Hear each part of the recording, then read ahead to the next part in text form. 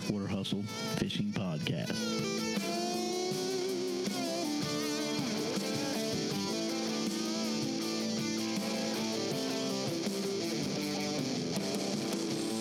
Here are your hosts, Captain Don Taylor Jr. and Captain Ty McNeely. Hello, this is the Blackwater Hustle Fishing Podcast. I am Captain Ty McNeely. And, of course, I am Captain Don Taylor Jr. Don Taylor Jr. What's up, buddy? Don't go there. How you doing? Doing good, buddy. How about you, man? I'm all right, man. How's the week treating you? It's doing good, man. Excited to be here tonight. We're at Palms Fish Camp, which is Yes, pretty yes, cool. we are. Pretty cool venue. Got some Right. special guests this evening. I'm excited about having these guys on. I don't want to call them legends because they're not old, but, I mean, they're pretty, as far as the top-tier anglers in our sport, it's cool to have these guys on. Yeah. They are the East Coast Round 2 Florida Pro Champions. champions. That's Right. right. Winners, first place guys, champions. Mr. Jeff Pope, Lando, What's up, Jeff? What's happening, guys? and we've got Mr. John Henninger. Hey, John. How we doing? You doing Doing good? great. Yes. Good. Doing well. So, first of all, congratulations on you guys' big win.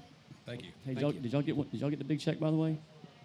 Did y'all- We got the big check. We just didn't bring the big check. Oh, so they didn't let y'all keep the big check like Oh, Chris and Tom? No, yeah, Jeff's got the big check. That's He's got cool, it. man. Yeah, it's his headboard. That's that's where I'd have put it too. Boy, nothing I guarantee. Yeah. Nothing wrong with that. No, not at all. Like I said, we had Mr. Jeff Pope and Mr. John Henninger on today. We'll just get right into it. Who you want to start with? Which guys feel more comfortable? It doesn't matter. So going? some of the questions we like to ask is, what got you started into fishing? You know, when did you start? When did you know you loved it, or do you love it, or just how did you start fishing? I'd have to say probably at 6 years old, I had a lot of little ponds, lakes in the neighborhood. I'd get on my bicycle at daybreak every Saturday morning. That was my thing I looked forward to every all week, you know, in school, that I could get up Saturday morning, get on my bicycle, and go hit all these ponds, lakes. Had a big passion for bass fishing.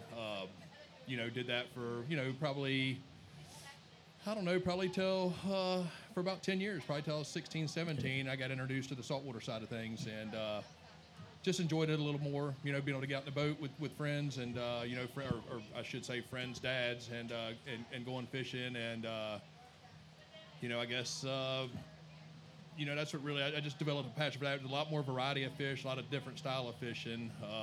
You know, obviously back in those days, you know, got started out, you know, doing a lot of bait fishing and stuff like that. Nothing against it. Still do it. Still bait fish tournaments when there's, you know, tournaments you can use bait in. You know, but as years went on, you know, just got a little more and more, you know, competitive and harder into it. And, you know, I guess probably in 2001, 2002, sight fished my first redfish, you know, coming down the bank with his back out of the water. And, man, I was hooked from there on. That was it. That was it. Yeah. So So, let's you a local guy here, Jeff? Yeah, born and raised. Born and Jacksonville. raised Jacksonville. Born and That's raised right. Jacksonville. That's So- that was my question too. So he's native Yeah. Floridian like we are. Okay, Yes, that's it cool. seems the story that we hear a lot is the same. You know, guys start out freshwater fishing because you can ride your bike to those places, and unless you live on the coast, you know, we live around rivers, and I grew up here on the north side of Jacksonville, so it was the same way for me. And once I started driving, I could get out in the That's salt right. water a little better. So that kind of seems to be the story. Yep. Get a little more, you know, diversity of what you could do, and you know, and we started out, you know, when you know, going on the sides of the road, you know, actually bank fishing. I should have said probably first of all, you know, and wish the fishing was quite a bit easier back in those days than it is now. You know, We'll get to that. We'll get to all that in a little bit. So. right. So, not to be controversial. No, we'll talk about maybe the state of fishing in a little bit. Do you think? Let me ask you this question. I'll ask you also, Mr. John. Do y'all think going from? I know you said you used to bass fish also. Do y'all think it's a natural progression to go from saltwater over to? Freshwater over to saltwater? Is it from the natural progression for most people, or to some people, or what do you think? For me, I mean, my grandmother raised me, and I was fishing since I was knee-high to a grasshopper. I mean, she literally fished 6 days a week. Sunday was the Sabbath. God bless her. I mean, honestly, Yeah, she made that's- 7 pages in the Atlanta Journal-Constitution in 1967 on Lake Seminole. Wow. Wow, that's cool. And so she was a fisherman. So, I mean, I got it from her. It was just a passion. And like Jeff said, you know, she would take during the week and ride up down the highways and fish these creeks from the farm ponds that would overflow and fall into the creeks. And we would catch red breast and catfish, what have you. But it did develop a passion. And going back to I remember one day at Lake Seminole, and I was actually, Jack Wingate used to babysit me while my grandmother fished. So Jack's daughter, Jackie, and I would play out in front of the lodge there and the boat ramp. So when the bass boats would come put the boats on the trailer, we would get behind the boats, so when they would force them on, that force of water would throw us up out of the water. Now, you got to understand, I'm only 6, 7 years old at that time, and that was hilarious. But I saw this bass fisherman. I said, one day I'm going to be me. I'm going to be a bass fisherman. I'm going to be a professional fisherman. And so that's kind of come full circle for me, but it was freshwater. Right. And I had a buddy, Jim Ramika, kept saying, you need to go saltwater fishing. No, it tears your equipment up. It just everything, I'm not going to do it. And a buddy took me in a little 2-man bass hog up there on Gervin Road. And my first redfish was about a 30-incher. Wow. And I caught 3 flounder and 2 trout, and I was hooked. And I have not been back bass fishing since. You sound like me. Jeff, the same thing for you. Once you started saltwater fishing, did you, like me, I was all into kind of the same scenario, but I can catch a 30-incher. Well, your uncle and I fished together back I know, in the days, that's what's bass crazy. fishing. So. I know, that's what's crazy. We talked earlier today, and I remember when I was a little kid, me and my cousin would we fished against him and my uncle. It was on the CSX Bass Tour, or their club tour, whatever you want to call it. But it's pretty wild. But my question, is, did you, once you got immersed in saltwater fishing, did you just all in and hadn't looked back? Yeah, pretty much. I mean, I'll still, I go with a few buddies and we go do the spec fishing and stuff like that, in the lakes and stuff. And I enjoy every type of fishing. We go offshore, and out here in the ocean too. But yeah, I guess easiest way to put it is, when I got my own boat, I was big into saltwater fishing. So that's what I always concentrated on. I never had a chance to do that with in the freshwater with my own boat. So as soon as I got, where I could buy my own stuff and go to go by myself or take myself to the boat ramp and go, has been saltwater from there on out. Gotcha. I hats off to the bass guys. That them dudes are animals. Don't you love their tournament concept though? You got to admit. Oh, absolutely. I wish there was some way that we could kind of incorporate that on like the Florida Pro or some redfish tour, circuit. I think that'd be the most awesome way to. If you could figure it out how to do it, I think that the way those guys do it, like when they have the clocks and the countdowns and the leaderboard, and it's constant. It's like constant pressure. You're talking about major league fishing, Yes. that type of thing. Well, Dropping fish on the boat, it's a 2-minute penalty. Right. You you'd have to set up boundary maps. That's the only way you could do it. You'd Right, have to set up a absolutely. boundary, and But I guess with the adrenaline those guys have to go through, I mean, it's got to be so awesome. It's got to be nonstop adrenaline. Yeah, and we all have the benefit of, or the privilege of being able to get out of a windy situation, or we can get up in the creeks and stuff like that, or get on a tree line or whatever. And the bass guys, they've got to fish where the fish are at, and it's usually in concentrated areas most of the time. And if it's blowing 30 on that bank and it's 3 and 4 foot, you watch some guys and their bows are under the water, Raining trying to at catch a 38 fish, degrees. and they grind it out, But like I said, them guys are tough, and hats off to them, because that's they're not amazing. That's not an easy deal to deal with when it's like that. Absolutely. We do have a little bit of luck on our side in the saltwater, being able to run different places, get out of the wind, get in a better situation to try to to do our thing. And being here in Florida, the weather is it does get hotter, but I mean, for the most part, we have pretty pleasant weather. It's not like I watched the last MLF and they were like 38 degrees. Yeah. It was a college deal, and it was snowing. right. And they're on a big body lake. I mean, Yes. it's a big body water. Open. Fishing Kentucky Lake, So it's when that wind kicks up, it's not like what we have in the intercoastal. So you have a lot narrower bodies of water to run. Right. And they're in the wide open forgiveness. I mean, it's whatever Mother Nature throws at you, you're going to get handed. Yeah. You think coming from the bass side made you a better saltwater fisherman? Absolutely, patience-wise, and that's one thing for me that bass. And I was a power fisherman. I mean, give me a flipping stick and a Carolina rig, if it got tough, But normally for me, I was a power fisherman, and when I came into the saltwater side, you can power fish, but with our tides like we have compared to other places, you got to be patient. You got to wait. If you know fish are in that area, you got to wait till they come out to you. And I will say one thing about Jeff, and this third or fourth term we fished together, he'll go up in the back of a pocket and he'll sit there, and I'm going like, move. Right. But he just gets because he's looking. He's Sounds scanning familiar. around, and he's just sitting still and waiting. And it's taken me a little bit to get used to that, because I'm moving until I see something. Right.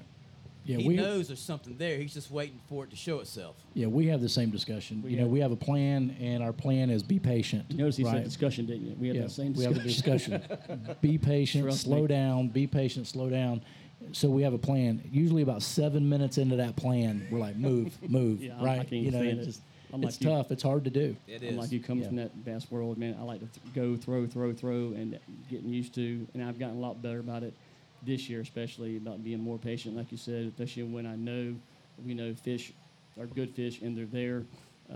But it's still hard, though. I mean, I still have to just, let me ask you this question. So back to saltwater. First, when y'all first got into saltwater, for me, learning the tides was the hardest thing. It took me about 3 or 4 good months just to halfway figure out the tides, and then about another probably 3 or 4 months to really kind of get them what I would say I understood them. How did you guys at first handle the tides, especially with our big tidal swing here in town? Well, the tides have changed recently since all the storms. It seems like 15 or 20 years ago, it seemed different than it is today for some reason. Well, your sandbars. I think a lot of that from the, erosion and what have you. Your bars have changed. Creeks have changed. I mean, and I'll give you for instance, if you have not been stuck, I was just fixing Right. to say, how you learn the tides, you go sit in the creek That's looking right. at nothing but mud for a couple hours at a time. Yeah, that's right. I've been there, done that. That's If- how I learned the tides is finding out where I can go and how far before I get stuck. And I have sat for 4.5, 5 hours at a time because I got stupid. Yeah. A true story. Me and my wife went out in Mill Cove, and we were fishing around one of the islands out there. I forget what the island's called. And we started backing out with the tide from the island, and started backing out. And I noticed we were getting kind of stuck. I'm trying to look behind me, and it was about 300 yards of mud. And so we had to sit there for 4.5 hours and watch cars go to the Dames Point Bridge. Oh yeah, it So, happens. I guess my question was: the tide, though, was it difficult for you guys to learn? I mean, and learn it well like you do now, or not? I would have to say it's not as difficult now. Obviously, for the, it's all about the time you put in it or put into it. But now you just kind of the more the difficult part of the tide is knowing what part of the tide is going to be the right time for the fish to show up, and be able to hopefully get them to bite. As John said, we sit sometimes, and sometimes I probably sit longer than I should, or than we should, and I know it's aggravating, and sometimes it doesn't work out, sometimes it does, but you sit sometimes and everything works out like it should, and everybody's probably experienced it, and the fish come out, and you don't get one to eat. They all come, and so you feel like you've just burnt your bridges, trying to and burn a bunch of time up, valuable time, because we both like low tide. I definitely like it because I really like to sight fish a lot. John likes to keep a bait wet, which is a really good thing, and that's where I, kind of fail because I want to see a fish, but it works out because we're diversified together. So that's one question I was going to ask you guys later on. But since you mentioned it, so your favorite tide to fish is by far like what, the low outgoing and low incoming, or I guess easiest way to put it, I like my style of fishing. I like to put myself in a sight fishing situation, regardless of the water. Like low water on high tide, all that stuff. We've got places, maybe able to go to high tide and catch them up there in the grass. Even if it's not a tailing tide, you might have a couple squirming through the grass. But high tide is definitely a lot tougher, because it's a lot harder to see a fish than it is in low tide. But you go in the back of these creeks and. Over here 15 years ago, you go in the back of a creek and there was a redfish with his back out. He was caught. Oh yeah. Absolutely. Now you go Not in the now. back. You go in the back of a creek now. Well, you go in the back of a creek now. We still see him with their backs out sometimes, Yeah. and you might get refused. And you think, this is money right here, and that fish it'll humble you. But that's, to me, that's what makes it fun. That's what keeps you coming back. I believe, and some may disagree with it. It's a sport you'll never master because Right. just when you think you got it dialed in, it'll show it's you. constantly don't. it's So- constantly changing. I mean, would y'all agree with that? So you guys are tournament partners, obviously. So do you fish for fun together, or are you guys always on the hunt for tournament fish? We do it as a friendly gesture too, but we're both very competitive. You don't want everybody's out there to try to win that check, and so we go as hard as we can go. We don't go out and cut up when it's tournament day. We get after it. Game Right. thing. So what? How about you? I'd like him to answer also. So Mr. Okay. Henry, so Yeah. you low tide guy, high tide guy, or what do you like? For me, it's, and I have a lot of guys will call me that have never been here, and they'll say, what I need to do. And I said, well, first of all, find the low tide and go out and look where the water is at. You know, before you go up in some flat and the water drops out and you sit there. Because it is embarrassing. I mean, don't I've get me done it. wrong. It's embarrassing when you run by Done and it. you see a boat laying on its side and you know he's going to be there for 4 or 5 hours, you know. And I said, and second of all, at low tide, if you find fish, you know, in a creek, what have you, just because you don't catch them on low tide don't mean you can't go back at high tide and catch some fish up in the grass. And that's, for me, I'm a very patient guy. If I know there's 15, 20 fish in the area, I may stay through both tides Right. because I know there's fish there. So why leave fish to go find fish? Right. That's how my dad fished, the same Yeah. way. Yeah. Well, Jeff, I want to ask you guys both of you the same questions. So, y'all both mentioned low tide. You both mentioned high tide. Let's talk about. I know a lot of guys. It's pretty popular to fish. You know, the fish in the grass on the higher tide. Give the folks listening. You know, the people. You know, they do listen, believe it or not. Like the technique that you guys. I mean, if you can talk about it, like, something y'all can discuss. I mean, is that a secret? I mean, does everybody do it? We'll let you know. I mean, for me, Okay. you know, I'm just. you throw the same bait that he and I throw on high tide. Right. Everybody does. You either Right. throw on a top water, or you throw on a spoon. Spinnerbait. Yeah, we're or all doing the inline same thing. spinnerbait, same Yeah. thing. But, and I will say, we've got a couple of areas that Jeff, you know, and we go every tournament. We go there at high water because a lot of times those fish get on these little small, shallow flats, and it's just a foot of water maybe, and they're just sitting there. That's what we call the low water at high tide. You know, right. okay, Right. That's terminology that I've been. You know, Okay. I learned to use that somebody taught me, and it was they always said Donnie on the high tide. I always found the low water on high tide, and so that's what this last year that he and I both concentrated on doing. I don't care if the tide's super high, but there's always somewhere you can find a flat and the water's still this high. You know what I mean? And That's so. right. And that's what I meant earlier about saying if I find fish on low water, I'm going to go back on high water. But somewhere, they're not moving far. Right. They're just going in and out, in and Right. out. You know, and so as you say, your low water, high water spot, whatever you want to call it, the flats. And that's what he actually looks for. I mean, because basically, like he said, I'm keeping a bait wet. Right. You know, he's up there mostly just going to trouble when he's looking. So that way, if I'm get my bait wet and one swirls on it or I spook him, what have you, at least now he's got a sight bait that He can Yeah, dump back in there exactly. right after you. Yeah. So Jeff, you guys got one on the grass line and one pitching pockets, like same scenario, Same pretty thing. much. Yeah. Yep. And I mean- John needs to give himself a little more credit because he's a great sight fisherman too. Now, and He's we a great get, we, fisherman, when, we period. get, I mean, when we get in there and you can see him, you know, and we both go into the sight fishing thing, he can diversify and you know adjust right to that well. and that is me. I'm not going to sight fish if I can't see a fish, or if I, you know, I'm going to blind cast. Right. Blind cast. See, I'm more like him now over the last, especially the last year, and he can tell you, I like to find the lowest water as possible, and I like to be able to see the fish. If I can't see them pushing, because that way I just feel like I know I'm on fish, so to speak, you know, or fish are in an area. Whereas him, you know, we have gone and we fished some of these tournaments. We fished in 8-10 foot of water, which to me is like crazy, but I mean, we Well, caught the caught fish first there, though. tournament, we caught that big 8-pounder. You know, we were in 14, Caught him 16 14 foot of water. yeah. Yeah. I've always said, and I don't know if y'all remember a guy named Grady Warren. Oh, yeah. Grady Warren was actually the guy that started the tournament red fishing, basically. And he said that any guy that could master the river could never be beat. Right.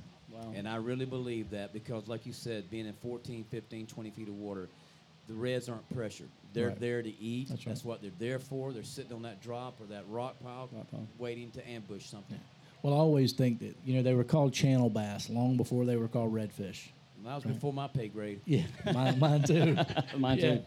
Right. So if you had, okay, you got not weekenders, sorry about that. That was a Yeah, don't say that comment. Freudian whatever you- slip. Yeah, don't say that. You got a recreational guys, 2 guys in a boat. You got tournament guys. What do you guys think's the biggest difference between just out fishing and tournament fishing? And how do you make that leap? If there's guys out there that wonder, you know, they fish together, they want to make the leap into tournaments. How do you do that? We've how had them ask us. That's why we're asking you. Yeah, guys. how would we you, ask our last guest? And you know, it's because you know a lot of guys want to do what you guys have done, and hey, that's win and cash a big check. Hey, I want to do it myself, but we have guys that you know call and they will or email us will email us, and they'll say, you know, how do I get better being a recreational or weekend fisherman? That's all the time they have to go fishing. What would you like pass on to those guys to help them become a better fisherman? I would say, well, first of all, it doesn't matter who you are or how you fish. Time on the water helps with everything.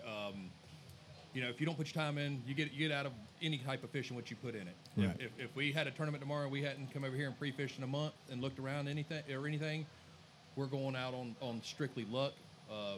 9 times out of 10 that doesn't work for you. Seat time's what I call it.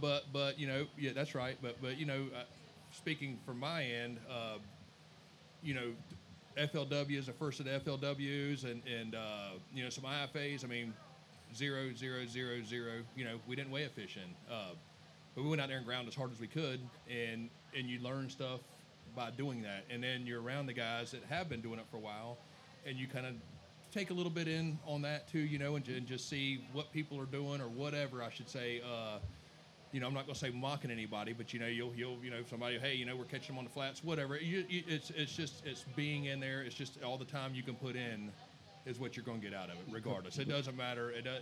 And that's what if you don't fish here, you could fish here every day for 10 years and be just by luck wearing everybody out. You don't fish for a year. That guy that put his time in for 1 year is going to come out there and get you every time. So it's all about putting in your time. And I used to go. I don't get to go as much as I do or used to be able to now, just because work-wise and everything. But I would be on the water 3 or 4 days a week. And if I had an hour of daylight left when I got home, I hooked my boat up and I was at the boat ramp and I was going looking for that new spot. Right. I just don't get an opportunity to do that anymore. But very fortunate back in the days. We got to do, everything we got to do. Very Gotcha. blessed. Gotcha. How about My you? side, I'm kind of like a good friend of mine in Louisiana, Chad Dufresne. Yeah, I know Chad. He's a nice guy. He asked Class me. guy. He said, "Man, when y'all guys come over here all the time, I said, Chad, when I leave my front door and I hook my boat up, my attitude is I'm going to win. Right. Okay, I'm not going to finish last. I'm going to win, and That's I'm going right. to make That's the right. best I can of it. And the difference between us, You have to have that attitude, and that's You what do. it gets Well, you. I Like, think know, you do. I Yeah. said that last week, and that's why and I it's got not being arrogant. No. It's not arrogant. It's just, I Well, mean, you're either donating your money or you're fishing to win. Well, you have to Exactly. be confident. One or the I guess other. is a better way to Yeah. put it. And I guess that's what I should have said, and I made it whatever. But you're exactly right, and that's the way I feel like mentally that's the way you need to be. I mean, You have you're out to. there to win and grind, and just like you're saying, and I think I'm glad that you said it, and I mean I agree 100%. and I know Jeff would probably say the same thing. Once you get that first win, I remember my old partner John Eggers and I. He was the first guy that I fished tournament with that we actually won a tournament. When you get that first win, that second win comes a little bit easier Right. Yeah. because you knew what you had to do to make it happen. Right. And that's being clean. You can't miss fish. Everything you stick has got to come in the boat to be measured, whether it's oversized or not. You know how to win. You got to be clean. Right. And but for me and the recreational fisherman, the only difference is we're doing it. He's not. Time on the water. That's right. I'll be honest with you. I He agree. puts his pants on one leg at a time, just like I do. That's right. Exactly right. I'm no better than he is, but it's just that we're doing it, and he's not. So the Exactly. only way you're gonna get better is just come do it, and pay your dues. That's right. So if you, so you guys, this is the Backwater Hustle, the fishing podcast, and we're here with John Henninger and Jeff Pope. Florida Pro East Coast champions here. That's right. So if you guys had only one fish that you could fish for the rest of your life, just one, what would that fish be? Redfish, absolutely. Silver without a question. I agree 100%. Yeah. Redfish. Yeah. What'd you say? I didn't hear you. Tuna fish. Oh, wow. But back to it, Yeah. when you fish a tournament, everybody can go. Anybody can be skunked. We still get skunked. Everybody does. There's not a person out there that says they can go out there and catch them every time. It doesn't happen. But all you can do is look back and say, hey, I put in 110%, and the outcome is what it is. And sometimes it works out, sometimes it doesn't. You can go out there and not do any pre-fishing. You can't kick yourself in the butt when you come in with a big goose egg because you didn't put your time in. That's right. And I'm talking pre-fishing wise. It's red fishing here. You really the patterns change through the climates, through the water temperatures. You got to stay on them.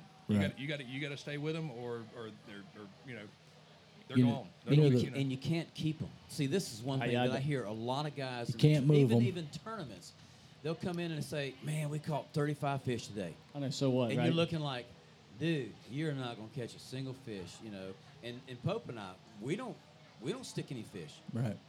You wait till the day of the tournament. to do During it. pre-fishing, correct. I'm with you. During Yeah. pre-fishing. Yeah. And but like I have tournament spots. He has tournament spots. we don't even go fish. Right. I don't go pleasure fishing. I leave them alone because they're I'm gonna say resident reds, but there's always every year fish will come back to the same places. Right. They always come back. Right. And as long as you're not going out and beating them up, you might have 5 or 6 spots that you might at a certain tide. Hey, let's run over here, see if there's always See if they're been there. some- Yeah. And if they're there, if they bite, they bite. If they don't, Right. they don't. You can't make them bite. That's right. All you can do is put the bait out there and do the best you can. Right. If they eat, they eat. This tournament we won, I'm telling you right now, that's the most exciting I have been in a while other than being in Louisiana because we pull in this creek Ooh. and these fish are jumping out of the water. They're schooling out of the water at the bait. Right. And, I mean, it was not just – I mean, there was a lot of fish in there. Oh, yeah. Right.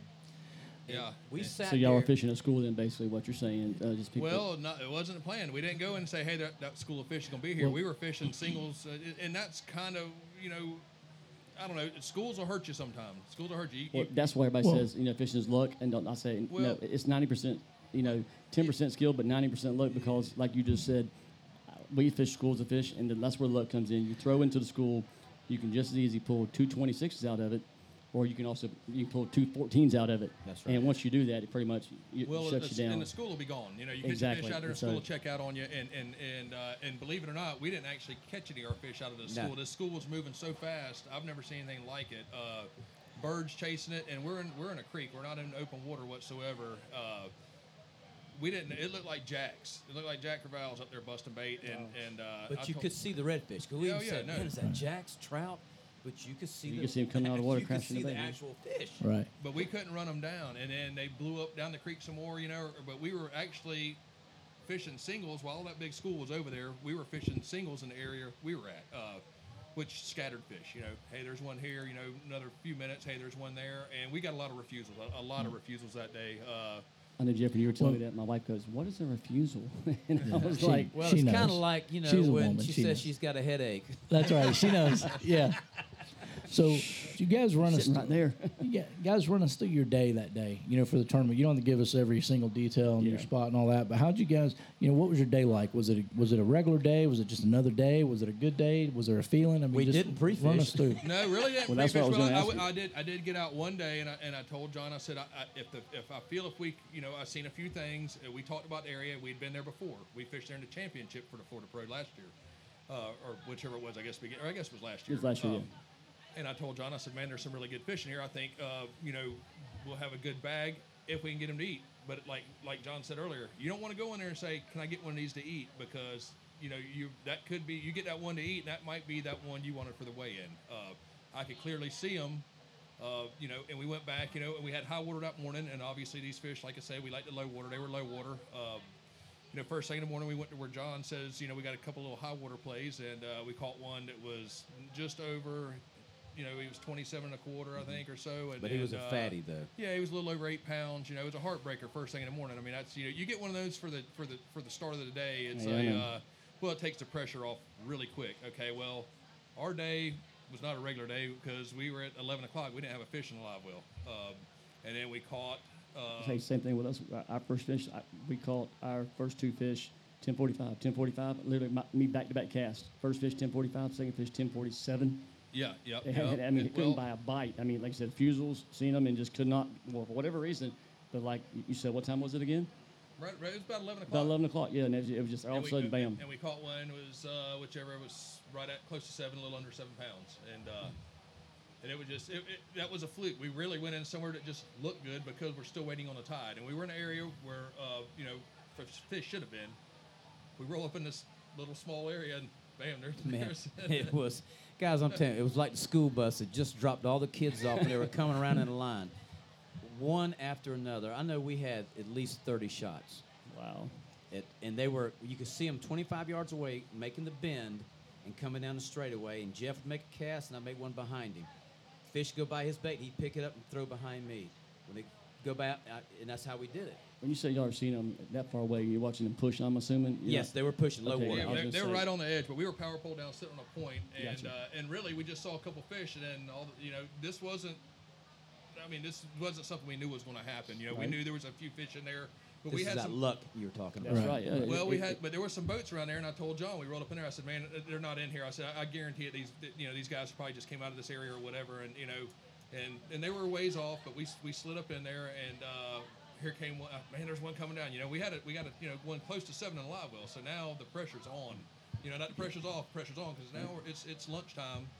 We've got a 30-minute run, 45-minute run back to Palm Valley there, and then like John said, they just started flowing through, and it was refusal after refusal, and I'm thinking, if 20 didn't eat, 21's not going to eat, and 22's not going to eat, and John, he said, man, that thing didn't even bite hard, it just picked it up like a flounder, and really, I said, are you on? He said, yeah, but it didn't really pick it up, and I'm thinking, no, it's not a good fish, and I think it rolled up. I was like, oh yeah, that's the one. So I grabbed the net, and obviously we got him in the boat, and it was way exciting. Pope was making fun of how far I could cast from what I had. I can only probably cast 20 yards. This thing was a very small bait. I'm not going to tell you what bait it was. I had a 16th ounce weight, and you're just not talking something about white, early. just something Okay, yeah, white you're talking looking, about, and because he said they were hitting that small shrimp, so I figured, Right. I'm gonna figure this out. And he's throwing 25 yards further than I am, and of course it's aggravating me, but being patient, being patient. Yeah, but his bait did the job. They could it drive was- for show and put the show, right? You guys bait caster guys or spinning tackle? When I first go ahead. No, I'm straight up spinning. Yeah. I don't. When bait I cast first all. came into saltwater, I was coming from bass fishing, so everything I had was bait casters, and wind's always blowing. So, I mean- I don't care. You can go bass fishing, the wind's hardly blowing at all, but you Right. come saltwater fishing, it's always blowing. And John Eggers was my first partner, and he's spinning all the way. And I'm backlashing like crazy. And he's going, dude, you need to get spinning reels. I said, man, you ever seen you can put a spinning reel in my hand and you can get I'll go to clip the bail and go throw back, and the bait goes backwards, Right. So, but he forced me to go to spinning, I'm right there with and I you. learned how to throw that spinning. And now, I will put my accuracy with a spinning reel better than I can a bait caster. See, I'm just like you, exact same scenario. One of the first times I ever saltwater fish, I went to the beach, like Huguenot or whatever, with a buddy of mine, and he had this, the big giant 10, 12 surf rods or whatever, and so I'm not looking like man, I looked like I didn't know. I mean, but now I'm the same way. But now I can throw my spinning reel, and he's seen me. I know for a fact I can throw it probably better now than I can throw my bait caster. I I've got done it bait on casters camera. for high I've dollar. been in the FLW on camera and do it. Right. It's like, hit the cameraman with my bait. Oops, Yeah. sorry, man. So what do you guys? A 7-foot rod, 7.6, 7.3. What's your? Give us a run. Give us a rundown. You can plug your sponsors and all that good stuff. We don't care. No, 7.2s and 7.6s. The G Loomis IMX is what I like to throw. It's right there. And for me, I've got a 7.8, which is a Salt Striker from Cabela's. I mean, that's their brand name. But, I wish I could say who actually makes the rod, but I can't. And Right. the same thing with the Salt Striker reel. I mean, it's, it's their brand name, just like Bass Pro. It's kind of like when you go to Walmart and you get the Equate, what have you. It's still Right. made by the same people. It's That's just got right. the Walmart brand on it. Yeah, of course. Exactly. So run us up. Now you got 2 fish in the boat, right? That you think are competitive fish. Do you know? Do you not know? Run us up. Don't be shy. Give us the bring it on story. here. Let's I'm bring going to it, answer man. that one. You're running it. Okay, you got to run back. You said a minute ago, 35, 40 Oh, no, minute we're run. going to go to where we got the 2 fish in the live well. Yeah, All let's, right, yeah. all right, I mean, let's go from there. y'all All bring right. it. I mean, it's supposed to be rowdy here tonight. So let's bring It's it. going to get funny here, but I catch the fish. In fact, when I first hit, I thought it was a big flounder because it just didn't, because we missed them. They went by us and we went, dadgummit, and I had my bait still in the water, so I went to bring it in. I just felt a little small tug, so I was a flounder. And like Jeff said, when it rolled, I went, oh my God, So we get him in the boat, and Jeff's up on the deck, and he's like, and he looks back at me, and he looks in the live well, and he goes, John, that could be $10,000 sitting in that live well. And I'm looking at him and go, you think? He goes, I said, what do you think we got? He goes, I think we got 13 pounds maybe? He goes, no, I bet we got 14. I said, no. He goes, I'm telling you, there's $10,000 in that live well. So we looked at each other, and all of a sudden we go, high five, baby, high five. That's we awesome. just That's knew awesome, that it man. was over. No, well, but you went. We had the one that was just under 7 in the live well. We had a 19-inch fish in the live well. Okay, that's what we had. Okay, So you upgraded to Well, the. it's not bad if you have a couple 4-pounders. I mean, I'm not going to say it's not bad. You know, everybody wants more than that, but it's bad when you have one good one and you have one little one, and you're chasing that upgrade. Buddy, Yeah. we had an 819 at 10:45 in the morning, and we Couldn't not upgrade it. We could, Yeah, and, Been and, there. and it's 23, brutal. 23, 22, Yeah. 20, every fish we caught was a slot fish that day. I'm not, no kidding, over 18. Yeah, That could and not it's- get and bigger. It's almost heartbreaking. I mean, at least you know what? What's even double? You know, he's riding in and going, "Hey, Ty, you know, he's gonna go over 8 pounds. At least we get big fish. Because I always getting that. And then to get up there and get kicked into, Yeah, we got by tenth by of an 2/10 ounce. of In an the ounce. teeth, get kicked in the teeth. Huh? Yeah. Yeah, So- by 2/10 of an So ounce. what time? Heartbreaking, man. What time of day did you realize you had 13 or 14 pounds in the boat? Well, that was probably 2 o'clock. Yeah, a little before that because we had about probably 30 minutes. We still could have fished and then ran back. But you never know what's going to happen on your way back. We had a lot of boat traffic. It was a nice day. A lot of boat traffic to deal with on the way back. You could get stopped by FWC, get a safety check or Coast Guard or whatever. That's going to take 10 or 15 minutes out of the game. And I told we just both decided, let's get it on back. We'll take it easy, not beat the fish all up, and we've got a pretty strong bag. Good chance. Pretty Absolutely. good chance. I was happy for you guys. I pulled up and they asked me, they go, "What you got?" And I said, maybe 11, 12, something like that. And they go, "Man, Pope's got 14. What you have? 14.8, right?" Something. 14.2. We had 14.22. I said, Yeah. I said, "Y'all serious?" And they're like, "Yeah." I said, "They leading?" And they go, "Yeah." And they go, I said, "That's awesome, man." And there was some other guy behind me, and he asked me what I had. So we don't have no 14.2, that's for sure. And What was sad is my son was in first place. he had big Yeah. fish, didn't he? He did They win did big have fish. big Yeah. fish. Won Yeah. big fish, yeah. You know, The they whole were in family first here did place. that. They Right. took all the money that Oh, day. yeah. boy. And till we came in, and then we weighed in. Of course, he'd already gone to the trailer, so I walked out there, and he was waiting in line. And I opened the door, and he goes, "So how'd y'all do?" I said, "Man, you don't want to know." He said, "Y'all winning, aren't you?" I go, "Yeah, son, I'm sorry, man. Yeah, I really sorry. wanted you to be up there." I said, "But I'm sorry. Right. Isn't that cool We that- got you." that- The stories are always amazing. We had Tom Riley, half of Tom Riley Chris Kellum duo on a few weeks back, and they told a story how they stopped there at the Beach Boulevard ramp heading back, about threw the fish back in the water. and about threw their winning fish back in the They water. had motor Yeah. problems, and I guess y'all know from that day they had motor problems from the get-go. They didn't go where they wanted to go. Yeah. And he said, they looked at the fish and looked at them again, They were going to toss them back. and they were going to toss them Oh, back. that tournament they won? Oh yeah, Yes. yeah. They were Yeah, going to toss we them got back. him live They were Saturday. arguing about it. They said they had them there, and they I'm not had going to 'em- tell you which one wanted to stay and which one wanted Yeah. to go, but Yeah. Yeah. So it's interesting to hear the story and how it led yeah. up and all that, and how. It never usually works out as planned. That's right. it never does. But Well, the first tournament that we fished in here, the first East Coast tournament, we had worked a spot which we called our A spot affectionately, and we had spent probably 50 to Fell in 60 love with that spot, actually. man hours sitting on this spot. We fished it a couple times. We just sat there a couple times. I visited with my wife and just watched it while she laid out. Just We watching, patterned is like what what we you're did. saying, just patterning and watching the fish and watching we knew they were there. And tournament day, we make the run just a little north of here, and there's a Well, weekender it sitting actually in is a our lot north of here. spot, right? There's a weekender sitting there, and we thought, what do we do, right? What do we do? What do You we didn't do? ask him to, hey, Move- man, we're move in a out of the way. tournament, we ran this No. far. Would you mind if we had this spot? No, we turned and went to our B spot, and that's where Donnie caught that 8-pounder. And I was The like, tide changed, and at the tide change, I told Donnie, I said, listen, tide changed, those weekenders are gone. Right, as soon as it changed, they're out of here. So we made the run back up there. 30-minute run. Another boat. They had left, but another boat was sitting there. So And so we never That's got what I'm there. saying. It never works out pretty good usually. right. But And like I said, those guys have every right to be there. Not knocking those guys. But I no, will no. say this now, and that it's happened to me Heartbreaking, though, buddy. to where if we have and make a long run and somebody's in there, I've actually asked that individual, say, listen, we just made a long run, we're in a tournament, we're fishing for a lot of money. Would you mind if we had the spot? We was where we pre-fished. We we didn't see anybody here. I know you're local. This is your favorite spot. And 90% of the time, because if you are in fishing or hunting of some sort, you've got this kind of a gentleman's agreement. That's right. You know what I'm saying? There's a little bit of class that goes along in this deal. right. And sometimes they may shoot you a bird, say, no, this is my spot. But most of the time, if you're nice and explain it, they will actually leave.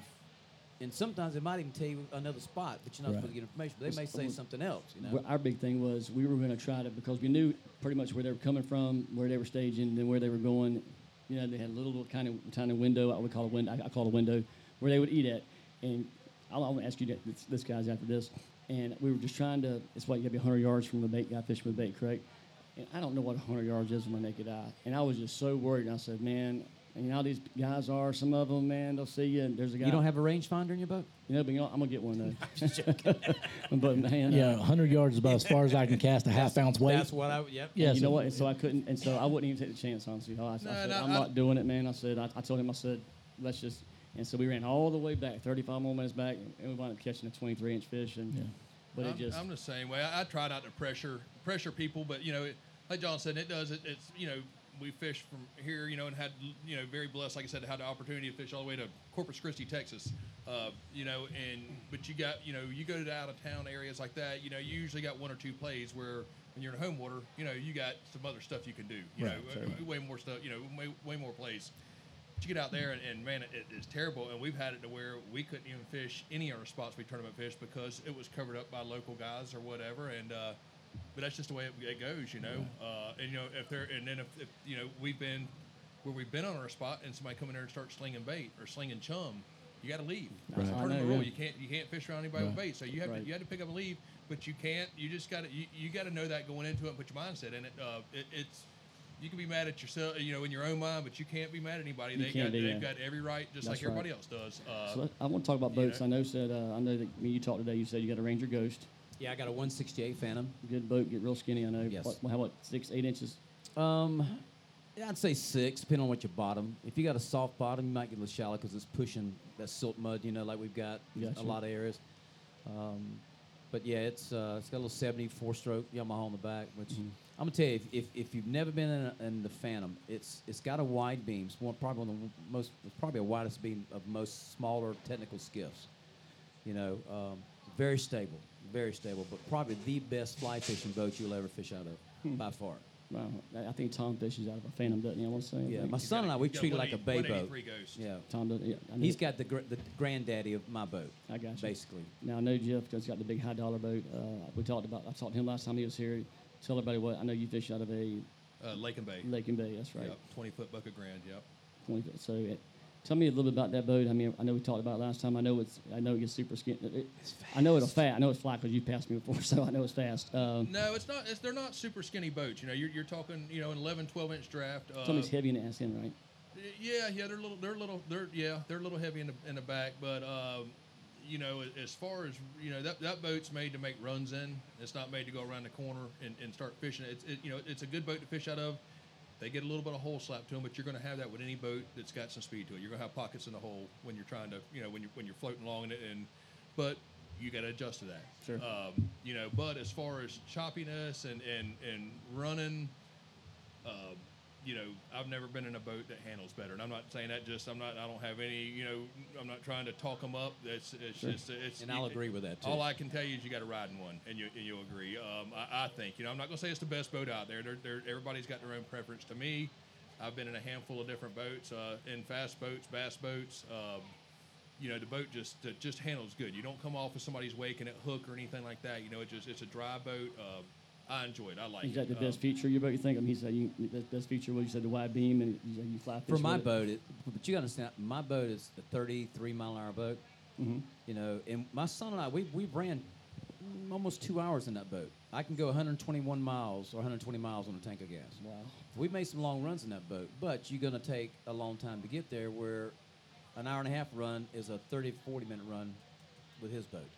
So what do you think the best feature of your Lake and Bay is? I mean, I like them. I've seen your boat. I mean, it's class top of the line. It's the best feature is the speed. I mean, really, just to be able to move around a lot, you know, and it's like, wide. It's wide too. It's pretty wide, right? Yeah, I don't know, you know exactly what the beam is on it, you know, but Don't you have a lot of platform space though? I mean, it's pretty open. It's got a lot of. It's a well set up boat. You know, a lot of people say, man, I don't like that side console, but when you're fishing, it's great because you got room to move around everywhere in it. For a passenger, you know, it's a little tough for the passenger because they don't have a whole lot to hang on to, and the boat, you know, depending on what the situation is, but it's anywhere from 69 to 75 miles an hour. Now, let me ask you this, guys. I lay down in the boat. I won't sit up on the seat. I lay down. Now, let me ask you this question. smart. I know there's a topic that you said you didn't want to talk about. That's fine. What about the towers? We can talk about towers. Is that fine? And do y'all think I'm asking y'all Is have there fished an- over Louisiana, right? Both y'all Yes. fished over there. I haven't had opportunity yet. You got to go. It's I've incredible. tried last year. My schedule but fishing here and fishing over there and competing against those guys with the towers, do y'all think is it an It's definitely an advantage? advantage. I Okay. mean, absolutely. Because I mean I look at the leaderboards. You and put Ray Charles up on a tower and he's going to see a fish. Well, there is advantages, but you know, is he comparing some of his anglers with Ray Charles? No, I just I don't said that think so. Ray Oh, my Charles bad. is He blind. just said it makes being on a tower really easy to see the fish. is what But he they said. also see you too. I That's will right. say that I have Yeah. seen, and that's one thing I've noticed about Jeff's boat. You don't when have a tower, he do you, went Jeff? pre-fish. He doesn't have a tower. He's got, in fact, you don't even have I a got- casting platform, do you? yeah. That's right. You got a small one. I got a 30-inch casting platform. But when you get highly elevated, that fish can see you just as well as you That's see absolutely You can see right. them, That's what I was right. going to say. and you Right. can do like that, and he sees that. So, So- what is the? I mean, obviously you can see them. I guess you can see them Well, you can see farther. them better. Is that what it is? You think? I mean, Yeah, as but far as the advantage goes, being elevated is going to benefit you more than it's not. it opens up absolutely- everything I know. It Well, does, deep it water, like does. say in our water, Yeah. you know, where you got the creek bank and all of a sudden it drops off 2-3 feet of water. Yeah. Being on that platform, you can see in that deeper water. You can see in that deeper water. Exactly. Yeah. So I had an uncle that lived in Slidell, and I used to fish over there. I was Slidell, Lake Boujon or Oh, yeah. Bourgeois or however Yep, you want to say it. Lake Bourne, yeah. Lake Bourne, yeah. And what do you guys think the big difference is between the fishery there versus here? Is it the Gulf? Is it the inlets? Is Mississippi. it the Mississippi River? Man, I you think got, that's it. I mean, you've got the biggest river base, I think, in the country, really, that flows and dumps into that Delta Marsh, and it's just the nutrients. I mean, look at the tuna they catch. Look at Right. the kingfish. You don't even have to go offshore. You just go to the first wreck, and you're catching tuna. Yeah. You know, so, I mean, it's just, you know, Louisiana is heaven on earth. I Yeah. mean, sportsman's paradise because, you know, they got great deer hunting. They got incredible duck hunting. Yeah. And the red fishery. Yeah, It's just the nutrients that come down that Mississippi. Now, I've never been over there before, so that whole landowner thing that we were reading about is that what is all that about? That's a I mean, topic you only want to get. I mean, okay, it's, I- yeah, okay, it's that's fine. tough because I didn't know if that was political or that I didn't really know what I've Well- read about it, and I don't understand quite what they're saying. I guess from not being over Well, there, so maybe not seeing it firsthand, so biggest I don't thing want is that was land at one time. to. Okay. And now it's marsh or something. And now it's water where the marsh is broken loose, but it's still land. And what they're saying is that, hey, before you came here, all this was land. Now I I've lost see, all my okay. land, but still this is my property that I you're got on. you. Okay, Right. okay, I understand. And Got we it. don't see that. We're over there, you know. I understand that. Okay. And so now we're in water that's 2 feet deep. That used to be dry land. It Right. used to be, okay, we'll move right along.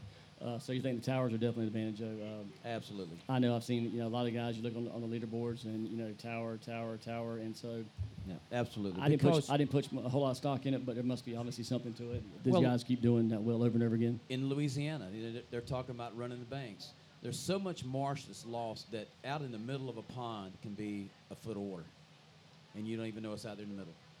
So, when you're running from one spot to the other, I get up on my platform, and as we're going, I'm looking because I'm trying to find that shallow flat out in the middle of nowhere that, the fish are getting on to get away from all the traffic. Right. Gotcha. Well, let's talk about the state of the fishing here, like in our area. Like I can't talk about other places. I've only been to haven't been to Louisiana, but I have fished a lot of Florida and that kind of stuff. But as far as our area here goes, I know you guys from here fish here, tournaments, recreational, all that stuff. What do you guys think the state of the union of our fishing?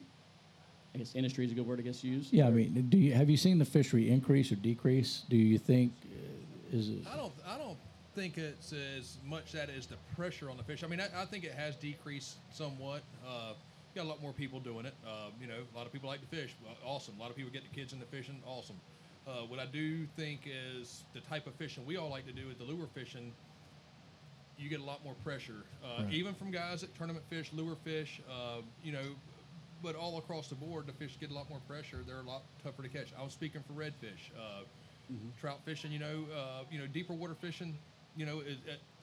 I guess I really can't speak for it, but I don't think the trout fisheries really died down. I don't think the red fisheries died down a lot. I just think it's a lot tougher to catch them. Back in the days, like I said, you could go in the back of the creek here, 15 years ago and see a fish with his back out or see several fish with their backs out crawling around. Pick a fish, you're catching him. Right. everybody got onto the game there. Everybody bought little boats. Everybody's going to the back of So you creeks. think technology, like I asked the other Yeah, day, yeah. technology's kind of hurt. Social Yeah. media and technology's kind of been part of the factor that's kind of. But again, everybody's got the same opportunity to do whatever they want to do. Correct. And I think these guys, we did it.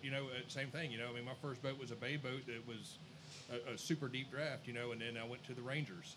And a Ranger Ghost, and then my last boat before this Lake and Bay was a little Boss Man tail spotter that floated in 5-6 inches of water. Wow, that's crazy. But it. It just gets a lot more pressure here all the way So around. basically, the fish have less areas to go, be safe, so to speak. Well, not only that, And- look at the amount of guides you've got now. Yes. That's the biggest. And it's like Louisiana, South Carolina, Georgia. Yeah. You've got, and it's a young group. I mean, there's a lot of young guys because they enjoy fishing. So they're going to be a guide and take pick. So now you've got our area, 2 fish per man, right? 2 Right. fish, 1 man. Do y'all think it should be that way? Or yes or No, no? I would love to see 1 man. I would 1 like to fish, see 1 one. man. How about you, One. Joff? Absolutely. Want to weigh in? Absolutely. Young Yep. fish? You Yeah, know, we've same doubled. here. I'm up in Nassau County, up in Fernandina area, and in the last year, we've doubled the number of guides that are on the water fishing. I'm not even sure what that number would be for recreational fishermen, but I'm sure it's increased as well. Look at your kayakers. Yeah. Just look So how you know- much so that you know has what's- quadrupled in a year. I'm not going to mention that word on here. Well, no, You know what's so it's funny? okay When- that a guest when did I, it. When I got into it, I didn't know anything about the numbers of guides or number of people or the pressure. I got into it because I loved it. I didn't go on and research it. I didn't care, But now, of course, that I've been in it now for 3 years, I've gone back and kind of looked, and I'm surprised even since I've been in it how that number has even grown. Because I have them call me and ask me certain things about licenses and all kind of stuff, and it surprised me that how many since I've been doing it now for 3 years, how much it's. Well, it's grown, honestly. it's I think it's a little trendy. Back a few years ago, it was a big thing to get offshore and go offshore fishing, catch some, and the economy dipped and gas prices went through the roof. Everybody bailed out and went to a Well, skiff. TV's also put it on, Right. on the Yes, map again. yeah. I remember bass fishing was on TV, but now how red fishing is popular and clothing and all that kind of stuff. You see all the commercials and How whatnot. how now. many people do you usually take on a trip? 2, 3, average? I take 2 to 3. 2 to 3. Yes. So that's 6 If- fish that you are legally able to take. Yeah, And- we don't keep any fish on charters. Well, I'm gonna tell you what. I'm gonna take my hat off to you because I wish a lot of captains would give $25 back and say, "Hey, go to the fish market and buy this fish." I keep you I know. keep one, and it's just simply for the fact. And 3 years ago, I would keep 2, but now I just gotten to where explain it to them, and most of them are fine with it, and they appreciate what I try to convey to them. And at the end of the day, most of my charges are maybe anywhere from 2 to 4. I mean, it depends on what time of year it is. Like my boat's bigger, so a lot of guys refer people to me because they have a bigger boat, But I just explain it to them, and I honestly I turn people down. I had people call me. Like I told him 2 weeks ago, and there was 4 of them, and their first question was, "How many fish can we keep a piece?" And I said, "1." Yeah. They said, "A piece," and I said, "1 for with the boat," Yeah, we can keep and all the sharks wanted to you argue can with me, catch. and I said, "I'm just not." But the you right got to guy for understand you." their point too. They're coming from up north, what have you, and they're I get it. spending A bunch, but whatever good the, money. the rate is for your Right. day, and so they should I be get able it. to keep a fish and what have you. Well, that rite of passage thing. People want to come Right. out, you want to catch a fish, to clean the fish, eat the fish. I get it completely. It's like hunting. Well, and Yeah. that's why we'll target. I always, redfish is always off the menu, right? So I'll tell them, trout, flounder, whatever else we catch, they can eat. That's what we'll go after. If they're looking for excitement, if they're looking to catch a big fish for some excitement, we'll go hook a shark up. That's the best way to go. By the way, we have the lovely Miss Pope here this evening. She's here chaperoning Jeffrey. How you doing tonight, dear? My bartender. Uber driver. Uber. Yeah, my Uber driver. That's funny. Yeah. Mr. John, did you bring your wife here? I did. My wife is here with me. Where's she at? She's paying the check. Okay. Yeah, Wow. that's I guess good. we Like wrapped it this up says, then, don't we? Happy Yeah. wife, happy life. That's Oh, trust right. me, I know that feeling, buddy. That is true. You know what? Yeah. You have Thank to you very much. You have to have a wife that supports what you do, especially with that crazy Guys, schedule. I'm gonna tell you what. I have been And- tournament fishing. We've been married. Tomorrow will be 38 years I've been married. Wow, Congratulations. buddy. And yep, it's been a joy. I got 2 beautiful kids. My daughter, my son, but I know I've been tournament fishing consistently for 30 years straight, from the bass fishing straight into the red fishing. And she's had to endure the whole deal. I've had that lady drive in a Grand Caravan pulling a 20 Intimidator, the 209 Intimidator Mhm. from Well, that's from old the school. Carolinas from a bass tournament. because she Dale- won't Dale let me used to have drive. Intimidator. She will Danny- not let me drive, but she drove all the way from Kentucky. talking about you over there. pulling that gambler boat behind a Grand Caravan. Is that true? That's right. She's saying that's right. That's right. Hey, congratulations on your. That's great, man. That's a long So time. you guys do you FG knot, uni knot? Would you go from braid to fluoro for leader, Double uni for me. double uni? I'm not sure what my knot is. Okay, you I just call it blood knot. blood knot. Yep. Okay, But it's yeah. fluorocarbon to the leader You know it. or to Power Pro or whatever your brand is. Donnie brought it up a minute ago. A lot of, or you did, Mr. Henninger, about the younger crowds coming in, and they're flooding the market, and they're flooding our industry and what we're doing. So do you think a lot of these knots and these things are more of a trend as well? You know, and when I grew up, I didn't have no idea what the name of the knot was called. We tied it, it worked. It could have been a square knot. I have no idea. And so now is it like somebody posted a photo one day that said fisherman then and fisherman now, and the fisherman then was just wearing like board shorts, and he had his fishing jean pole, shorts. and now jean shorts, and then the fisherman shirt. now had all the gear on, right, the buff and everything. So is the knot became an accessory? Is it part of the? Is it really functional or? I've been tying the same knot for as long as I can remember. Yeah, I have. I tie a loop knot on all down at my baits on everything. It doesn't So matter do if I. it's a jig head, spinner bait, top water. I tie a loop knot on everything. I shouldn't say certain spinner baits. I don't tie a loop knot on because it won't work. But Like an I inline don't know. spinner bait. I guess I've been doing the same thing. I'm not going to change up what works. Right. Absolutely. Jeff, I've done a double uni forever, and then about 3 months ago, we kind of got into our discussion over the FG knot. Oh man, that's just too tough to tie. I But mean, you it know, takes you so long. But you know what I did? I actually went home and just through watching it, animated knots and whatnot, I've actually practiced it, and now it does take longer, yes, but I can do it, and I can do it pretty darn quick now, which is surprising to me. But even the way I got it on my boat, I can just put my rod in the rod holder and then, grab it, put it in my mouth, and then and done. And I mean, I'm surprised how easy it is now for me to do because I was dead set It against it. is a strong knot. Yeah, it's It a is, good knot. yeah. Very strong. Right. Yeah, it's a good knot. So this is the Backwater Hustle Fishing Podcast. And Anybody you want to talk about specifically? Well, I know it's time. I know we Yeah, we we're ran about over ready to here a little wrap bit. this thing up. I know you're obviously sponsored by Cabela's, and anybody else you want to give a shout out to while we're at it? Yeah, we especially Ranger. Ranger's been with me a while and a long time, and I get to do a lot of good things with Ranger. I mean, we go to do photo shoots and boat shows and stuff like that, and now with Cabela's being bought out by Bass Pro, I'm kind of still in limbo because they're not sure how it's going to affect. I know my jersey has Bass Pro and Cabela's on it, the new jerseys. So basically, I'm a Bass Pro staffer and a Cabela's pro staffer. That's cool. But they've been really good, and they've got some great products. Even though you look at their brand name, it's like I said, it's kind of like at Walmart. The same company makes hunts that makes whatever for Walmart Right. in their Walmart brand. Yeah, yeah. All my extreme weather gear is Bass Pro Shop stuff. It's good stuff. Yes, Yeah. that's right. How about you, Mr. Jeff? What's that? I mean, I know No, really. obviously you're a Lake and Bay guy. I I don't know. really have any sponsors. My company sponsors me now. And what is that? And people, what you doing? You give a shout out and what you do. If somebody needs it's something. JLP Construction. Yeah, we got a concrete business. And that just pays the bills, which we don't really do the tournaments at the caliber we used to with all the traveling and being gone. It's just you gotta set your priorities, and I just can't leave just up and leave. Back in the days, we were fortunate to have some really good sponsors that really took good care of us. Like I said, just very fortunate to have the opportunity to do what we did back in the days. Yes. Well, I've talked to Tom and Chris and those guys, Frank, and next time, you guys plan on going to Louisiana this year? Oh yeah. So I'm dying to go there. You don't even know how bad I want to go there. And Louisiana is awesome. I tell you, and we all talk about it. Because normally we all go and it's tournament time, so everybody's in the game. Got their heads in the game and everything. It would be fun to just get a big group to go over there for a week and do some fun fishing with no pressure. The fishing, like John said, it's like no other. so last year, that's what I was going to do. And I can't say it's as good as it used to be over there either. It's not. But I can tell you what's pretty cool about where we fish over there in the marsh. You can throw a spinnerbait and catch a largemouth this cast and catch a redfish next cast. I mean, right, all in the same water right there. it's awesome. I mean, it's just like John said, with the Mississippi flowing through there. I believe it's. Is that why the fishery- fishing's so good? You believe seriously that it's because of I Mississippi? believe that it's just there's a lot of. Well, I say there's a lot of water there. Once you go and fish it time after time, anything looks like big water and a bunch of water when you first go. Because I talked to Chad this week, and Chad and I were discussing some limits and some pictures and that kind of stuff over there.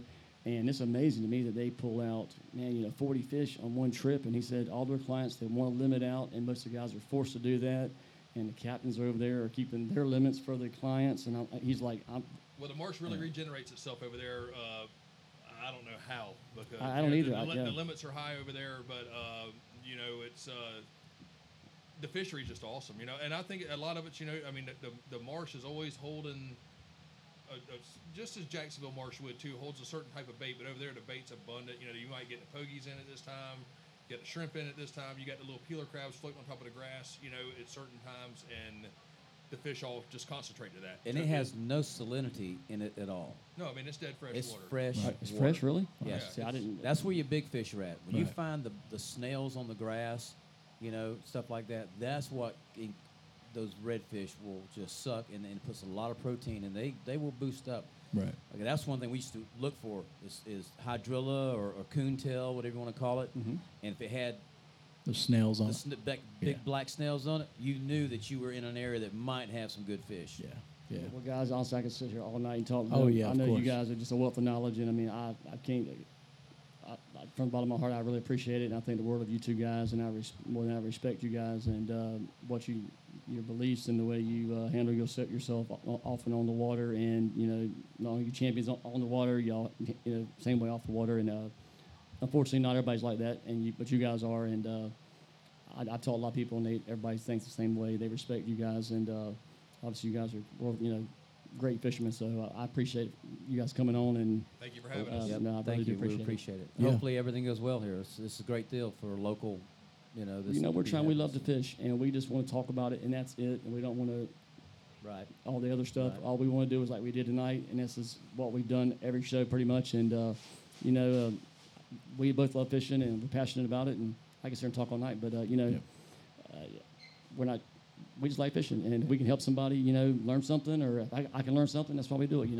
We love Yeah. it. So Oh yeah, absolutely. That's what it's all about, and I just want to put it out there. It's awesome just to see the dads bringing the kids into it. Like you Absolutely. said, a lot of younger generation coming into it, but they got introduced probably when they were knee high, just like all of us did, and grow a passion for it.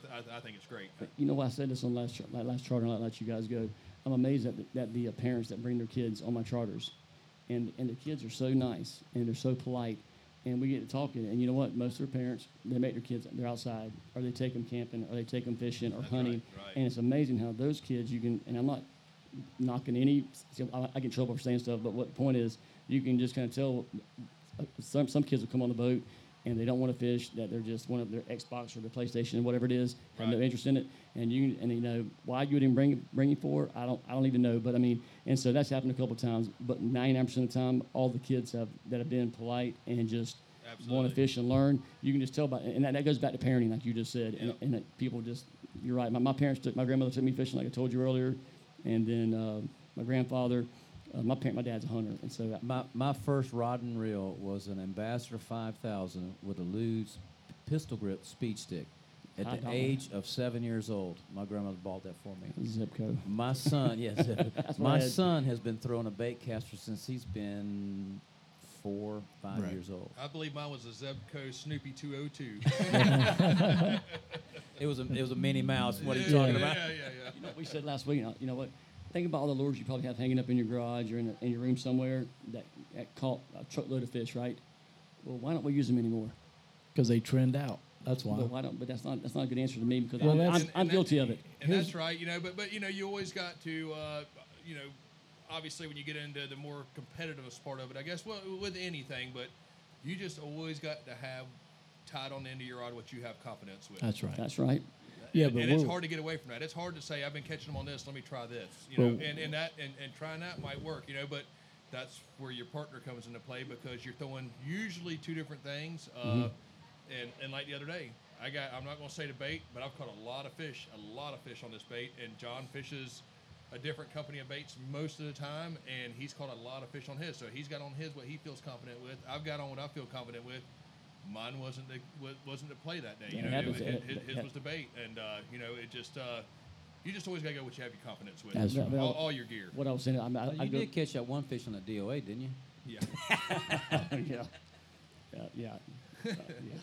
But no, I was in my garage the other day and I had a bunch of them lined up, and I'm like, man, I caught a big fish on that one, and I caught a real good fish on that one, and I haven't used them in years, and I'm like, you know, why don't you use them anymore? It's not because they don't catch fish. It's just like, I guess trends change, and They get old. The hooks rust, and they get old, and you don't feel like. Well, I fish different top waters than I used to when I started. You know, I mean, and obviously, like you said, which back in the days, like I said, I used to get on the water a lot more than I did now. So I had the opportunity to change stuff up. Now, you know, with limited time, you got to go with what you know. You go to. Yeah, you got to get to it and go. Yep, Yeah, that's yep. right. you guys definitely have it figured out, it seems like, and I look forward to seeing you guys at the next one, which is September, I think it is. I think. Yep, that's right. Yeah, September. Yep. I guess you know it's changing next year. I guess we were told the last one over at Steenhatchee, I guess they're changing it to the Power Pole series or something like that, I think.